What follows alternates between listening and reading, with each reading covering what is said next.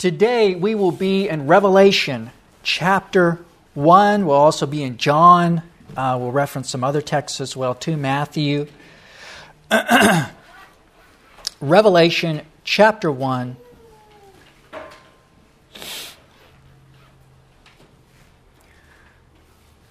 And I'm actually going to read verses 9 through 17. Revelation chapter 1, verses 9 through 17. And it reads, I, John, both your brother and companion in tribulation and kingdom and patience of Jesus Christ, was on the island that is called Patmos for the word of God and for the testimony of Jesus Christ. I was in the Spirit on the Lord's day, and I heard behind me a loud voice as a trumpet, saying, I am the Alpha and the Omega, the first and the last. And what you see, write in a book and send it to the 7 churches which are in Asia. To Ephesus, to Smyrna, to Pergamos, to Thyatira, to Sardis, to Philadelphia, and to Laodicea. Then I turned to see the voice that spoke with me, and having turned, I saw 7 golden lampstands. And in the midst of the 7 lampstands, one like the Son of Man, clothed with a garment down to the feet and girded about the chest with a golden band. His head and hair were white like wool, as white as snow, and his eyes like a flame of fire. His feet were like the fine brass, as if refined in a furnace, and his voice as the sound of many waters. He had in his right hand 7 stars. Out of his mouth went a sharp 2-edged sword, and his countenance was like the sun shining in its strength. And when I saw him, I fell at his feet as dead. But he laid his right hand on me, saying to me, Do not be afraid. I am the first and the last. Let's pray. God in heaven, today we ask, as we look at your word today, that was written nearly 2,000 years ago, this book, we ask and pray, God, that you would speak to our hearts and our minds here today. We ask and pray, God, today that, again, we could see Jesus. We ask that we could hear the gospel, that these would be your words and not mine, and that each heart here would be refreshed and renewed, touched by the Savior. We pray for the presence of your Spirit and the preaching of your word. In Jesus' name we pray. Amen.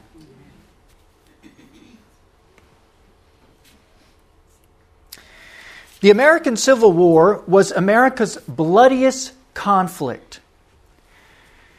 It saw unprecedented violence and death, and over 620,000 people lost their lives in the line of duty. It is still America's bloodiest and most violent war. We lost more people in the Civil War than in World War I and World War II combined together.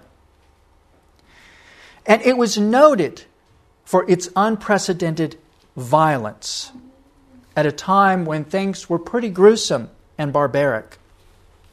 Maybe you've heard of the Civil War general Jonathan Stonewall Jackson. This man was particularly noted for his bravery in battle. In the fiercest of battles, he was calm and composed. And his soldiers noticed this. While everything else was chaotic, while bullets were flying and people were dying, this man was calm and composed, giving orders, taking charge, leading his men. And so one day he was asked by General John Daniel Imboden how he could keep so cool in the midst of raging battles. How do you do it? And Stonewall Jackson replied, Captain, my religious belief teaches me to feel as safe in battle as in bed.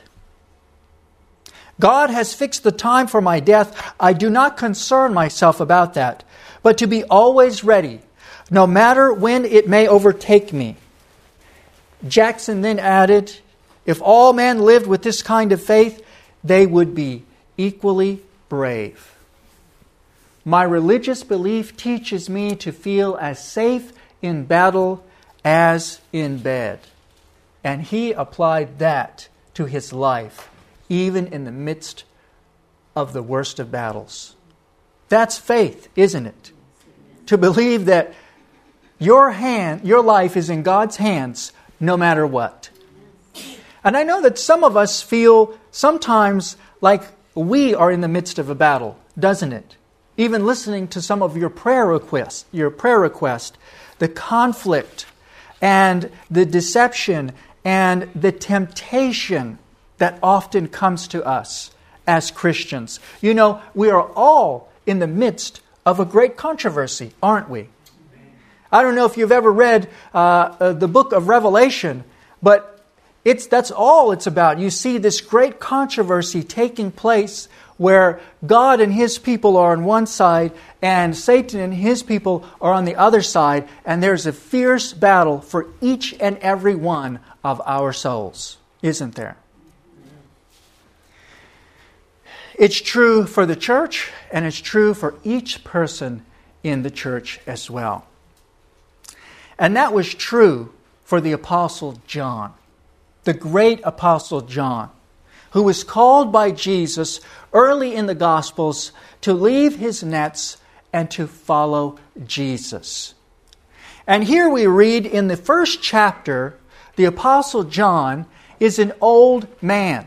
Some believe he's in his 80s or 90s, but he's coming towards the end of his life, and he is actually in prison on the Isle of Patmos. We read here in verse 9, "I, John, both your brother and companion in tribulation and the kingdom and patience of Jesus Christ, was on the island that is called Patmos."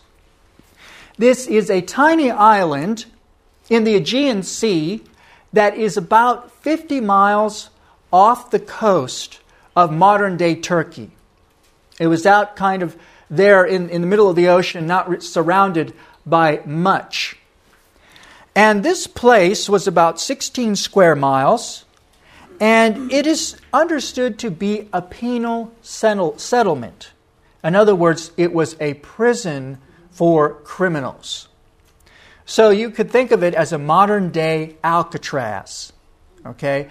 When they wanted to send their worst criminals, or the people that they wanted to punish the most, they sent them out to this place. But it was also a labor camp. So here's this dear old disciple of Jesus in his latter years with gray hair, and to make matters worse, besides just putting him out there on this island in prison for his witness for Christ, they also made him work like a slave. Now, it should be noted that they actually tried to kill John for his testimony for Jesus. At least tradition says that they tried to boil him in a huge container of boiling hot oil. They tried to, burn him to death, melt him to death. But miraculously, he survived. And they couldn't believe it. They realized they couldn't kill him. And so they sent him away to this island to try to stop his testimony and his effectiveness for Jesus Christ. But little did they know that God had a plan for John. So this was the place where John was writing his book from, the book of Revelation. You see, John, the disciple of Christ, he was on this prison island. He was separated from all that he knew and loved. He was separated for his devotion to Jesus Christ, for his testimony to Jesus Christ. What does he say here in Revelation chapter 9? "I, John, both your brother and your companion in tribulation and kingdom and patience of Jesus Christ, was on the island that is called Patmos." Why? "For the word of God and for the testimony of Jesus Christ. This is why he was there. This is why he was in prison. This is why he was separated and forced to labor. And who knows, maybe he was abused, beaten. I don't know what they did to them there. But here he is, separated from all that he knows for his testimony to Jesus Christ. Now, I bet John never expected to be in this place when he started following Jesus Christ. When Jesus called him to be a disciple, and Jesus said, "Come follow me," he called him and his brother and his companions. I bet he never expected when he started following Jesus that this is where he would end up. This is how his life would end. And I wonder if Jesus would have told him, "Come follow me, John. Oh, by the way, they're going to try to kill you for following me. And when they don't succeed, they're going to banish you to this forsaken island where you're going to be forced to work like a slave." I don't know. John maybe he would have hesitated. I don't know. But he probably never thought that this is where he would be led to by following Jesus Christ. And here we see one of the reasons why people refuse to follow Jesus. One of the reasons why people refuse to answer the call that God has given them in their lives to follow Him and to truly be a disciple of Jesus Christ and to commit all to Jesus Christ. Because at times it is a difficult and rocky road, isn't it? At times the path that God leads us on at times can be filled with conflict. It can at times bring us to places that we don't want to be. And even worse, sometimes the road that Jesus calls us on is in the opposite direction from the road that we want to be on, isn't it? This is one of the reasons why people don't follow Jesus. Jesus says in Matthew chapter 16, verses 24 through 27. You all know this verse. Well, I hope. And it says, Matthew 16, 24 through 27, it says, "Then Jesus said to His disciples, 'If anyone desires to come after me, let him deny himself, take up his cross, and follow me.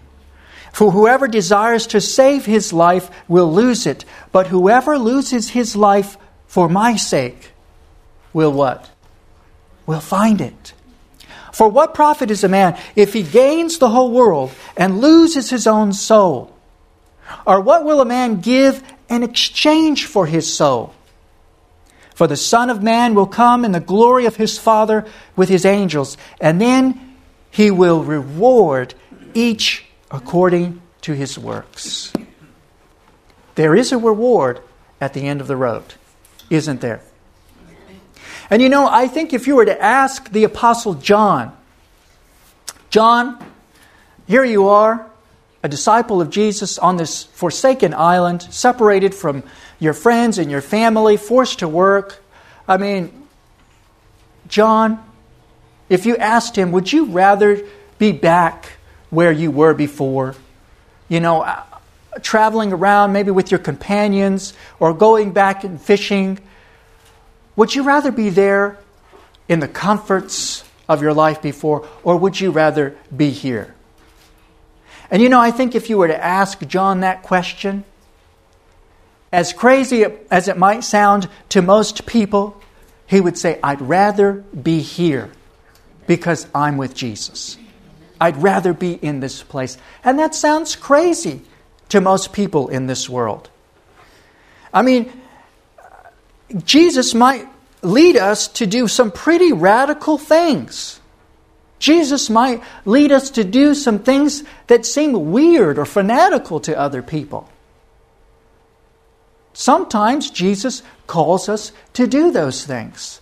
And it can separate us from family or from friends or from the things that we love.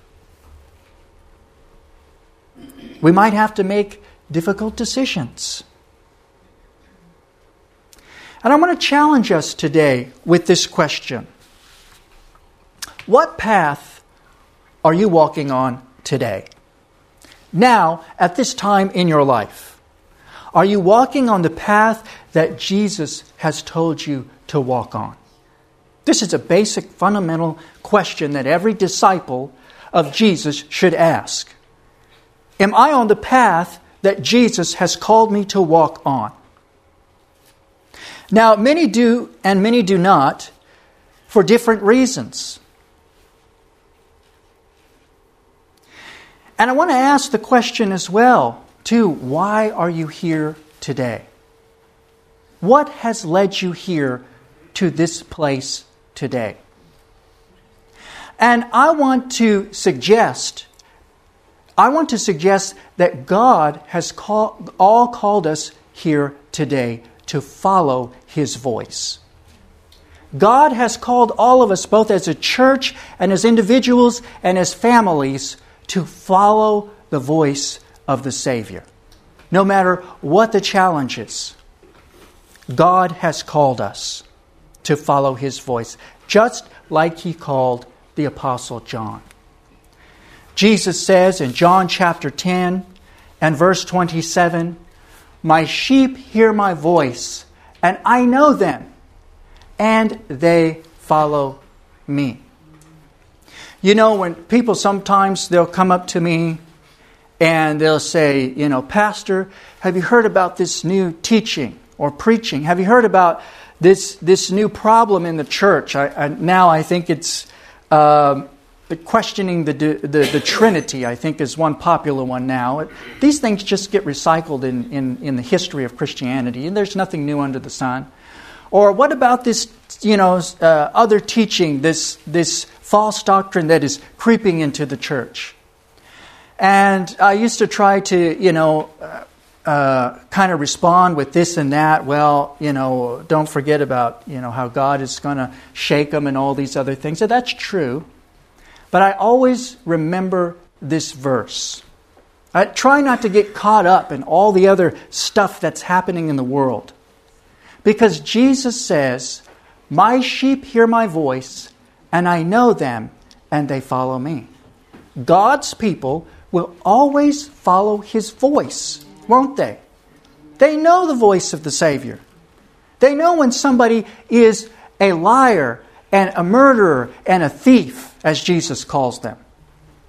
I understand that when, the CIA or one of these government agencies, when they are trained to identify a real $100 bill, they don't give them a fake one and say, look, at how they try to deceive and how they try to replicate the authentic. They don't do that. What do? They give them an original $100 bill, a real one, and they teach them, study that. Look it over. Look at the details. Familiarize yourself with every tiny little space on that bill, and you will be able to identify a fraud whenever it comes along. Won't you? And so, as Christians, we have to keep our eyes upon Jesus. We have to keep our nose in this book, studying the Bible. And then when temptation or conflict or fraud or whatever comes along, we'll be able to identify it for what it is. Amen. And we'll know how to follow the voice of the Savior. And today, this passage is for each of us here in Revelation. It is calling us and challenging each and every one of us in these last days. And I want to encourage us to walk in the path that God is leading us on. And don't let tribulation or fear or temptation make us second guess the voice of the Savior. Follow in the path that God has for each and every one of us. We may lose something or someone along the way. but we gain so much more when we gain Jesus Christ. John may have been separated from all he knew and loved. He may have had to work like a slave in a barren prison. But Revelation chapter 1 and verse 17, it says, He laid His hand on me, saying, do not be afraid. He touched me. Jesus came down from heaven. He saw His aged, worn apostle friend John there on that island. And He reached down from heaven and He touched him. He put His hand on his shoulder and He touched him. Now, I don't know about y'all, but I need the touch of Jesus. Amen. Does anybody here need the touch of the Savior? We all do. We all need that loving, comforting touch of God to rest upon our shoulder. And when we follow Jesus Christ, there may be all kinds of things coming our way. The devil's not happy about that. But we know that we are in the comforting hands of the Savior when we do. And then when I saw Him, I fell at His feet as dead, but He laid His right hand on me, saying, do not be afraid. I am the first and the last. So I want to challenge us today to walk in the path that God has called us to walk on. And there's another important reason as well, too. Because John says that when he saw this vision of Jesus, and he started receiving this vision, it was told to him to write this letter, write everything that he sees, write it down, and send it to the churches. You see, John's testimony and his witness and all these visions and the prophecies that he was going to see were not just for himself, but they were for others. They were for the churches. And they were for people who would be skeptical and who would doubt. They were for people who would be anxious about the end of times and want to know what was happening. They would be for people like those who came to our seminars very recently, who know that we are living at the end of times. What did the Bible teach us? What does it teach us about how to live, about what is happening, about whether God cares or not? It wasn't just for himself, but it was for those for whom Christ died. And so God calls us to walk on this path that He calls for each and every one of us, so it can be a witness to the surrounding world as well too. So I want to challenge us because, very soon we have quite a number of things happening in our church. In just a few weeks we're going to be doing a health clinic. Now let me tell you, that has been a difficult thing to get that ball moving on in the direction that God wants us to go. It's not been easy. It's been a challenge. We're going to have evangelism in a few weeks. But we as a church are trying to answer the call that God has given to us to fulfill the Great Commission, to do the work of Jesus and coming close to people through the healing ministry. And we'll have a VBS later on as well this year to minister to our children. It is us trying to walk on the path that God has given to us, that is sometimes filled with challenge and anxiety and stress and resistance and all these other things. But church, we have a mission, don't we? Amen. We have a mission. And that is to lead people to the Savior. Amen. As I end today, I want to end with a story. You all have to give me a minute because this story is going to take a minute to read. But I a couple weeks ago, or maybe it was last week, I received this text message of this story that was just amazing. I've never heard of it before. It's about this missionary couple, David and Svea Flood. I don't know how to say her name. You just say it however you read it. But they were missionaries. back in the early 1900s. And the story goes like this. It says in 1921, David and Svea Flood went with their 2-year-old son from Sweden to the heart of Africa, to what was then called the Belgian Congo. This missionary couple met up with the Ericsons, another young Scandinavian couple, and the 4 of them sought God for direction. In those days of much devotion and sacrifice, they felt led of the Lord to set out from the main mission station to take the gospel to the village of Indoloria, a remote area. This was a huge step of faith. Is anybody being called by God to make a huge step of faith?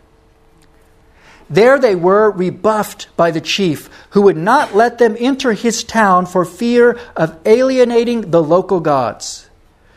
The 2 couples opted to build their own mud huts half a mile up the slope. They prayed for a spiritual breakthrough, but there was none. Their only contact with the village was a young boy who was allowed to sell them chickens and eggs twice a week.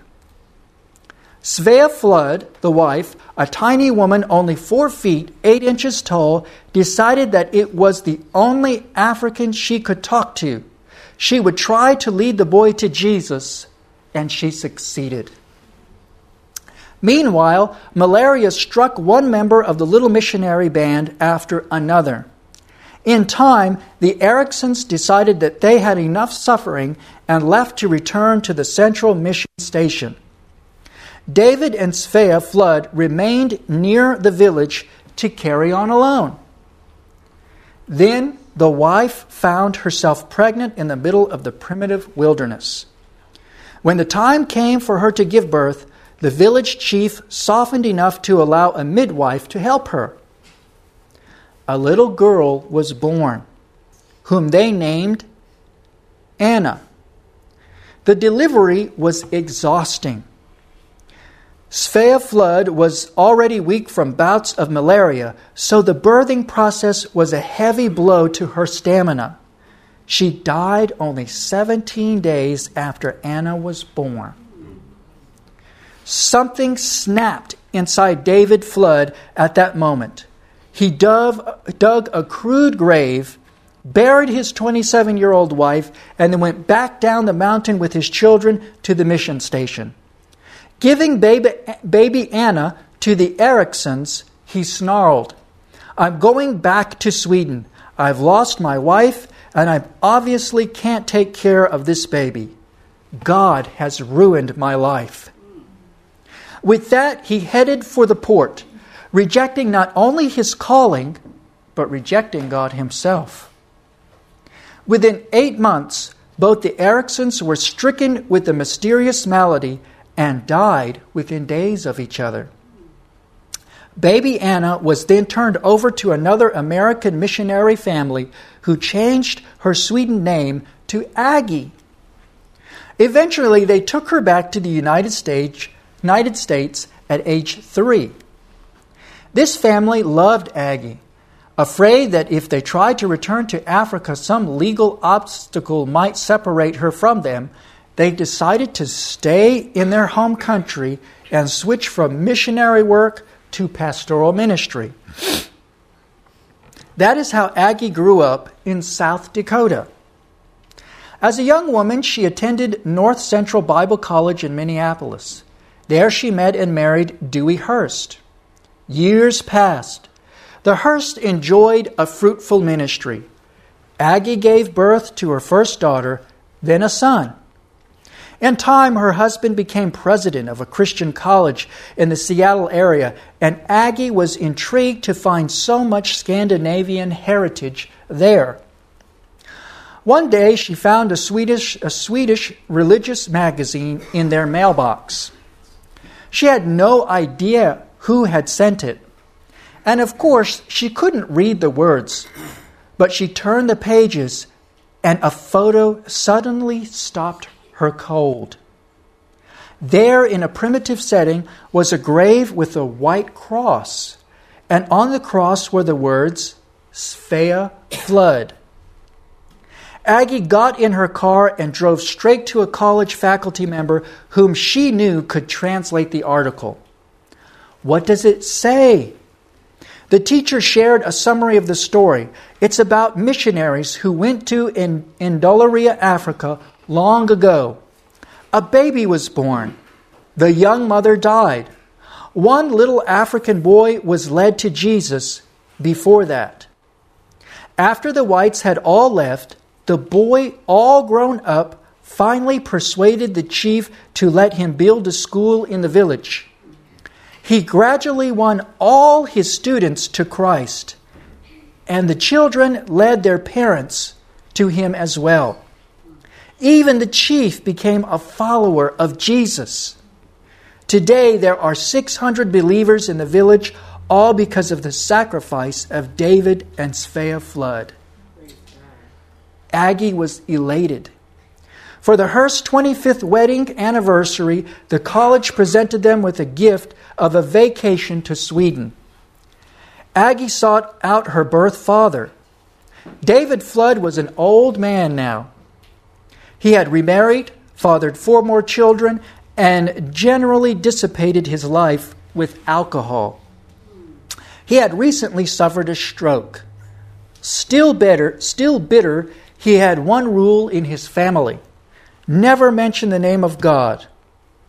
God took everything from me, he said. After an emotional reunion with her half-brothers and sisters, Aggie brought up the subject of her longing to see her father. They hesitated. You can talk to him, but he's very ill now. You need to know that whenever he hears the name of God, he flies into a rage. Aggie walked into the squalid apartment, which had liquor bottles strewn everywhere, and slowly approached her 73-year-old father lying in a rumpled bed. "Papa," she said tentatively. He turned and began to cry.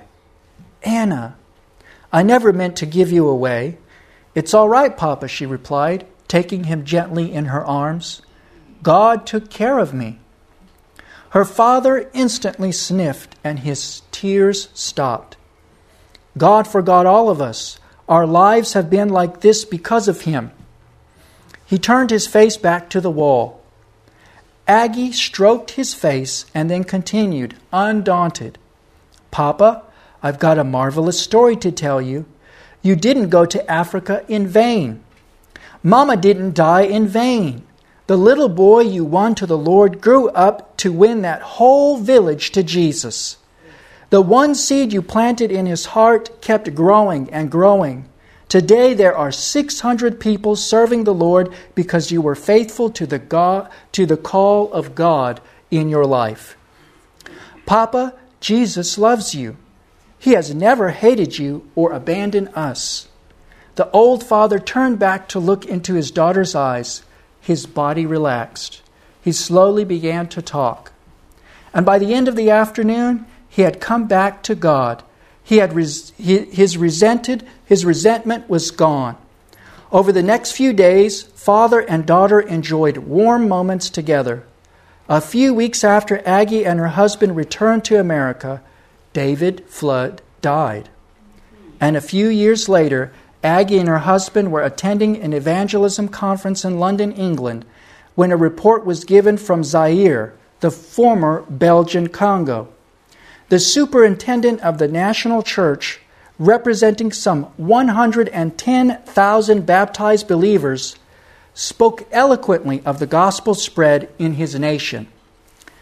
Aggie could not help going to ask him afterward if he had ever heard of David and Svea Flood.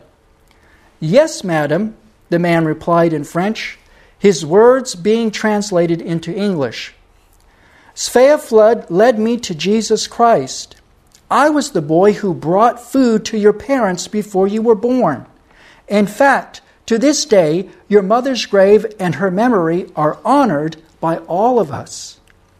He embraced Aggie for a long time, sobbing. "You must come to Zaire. Your mother is the most famous and honored person in our history. When Aggie and her husband went to Indaleria, they were welcomed by cheering throngs of villagers.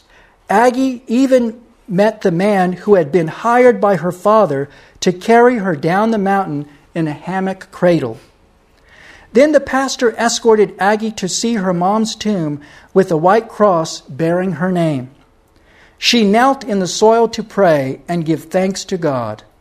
Later that day in the church, the boy turned pastor read, "I tell you the truth, unless a kernel of wheat falls to the ground and dies, it remains only a single seed.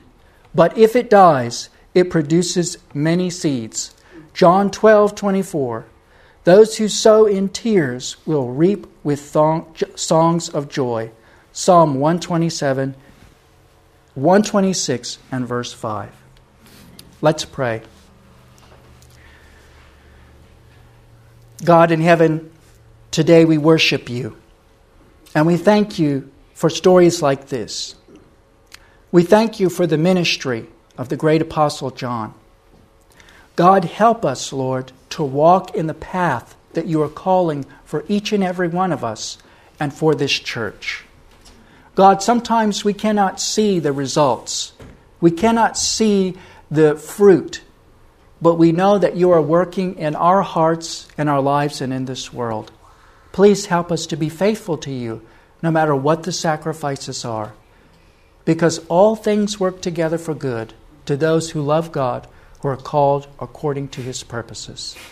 In Jesus' name we pray. Amen.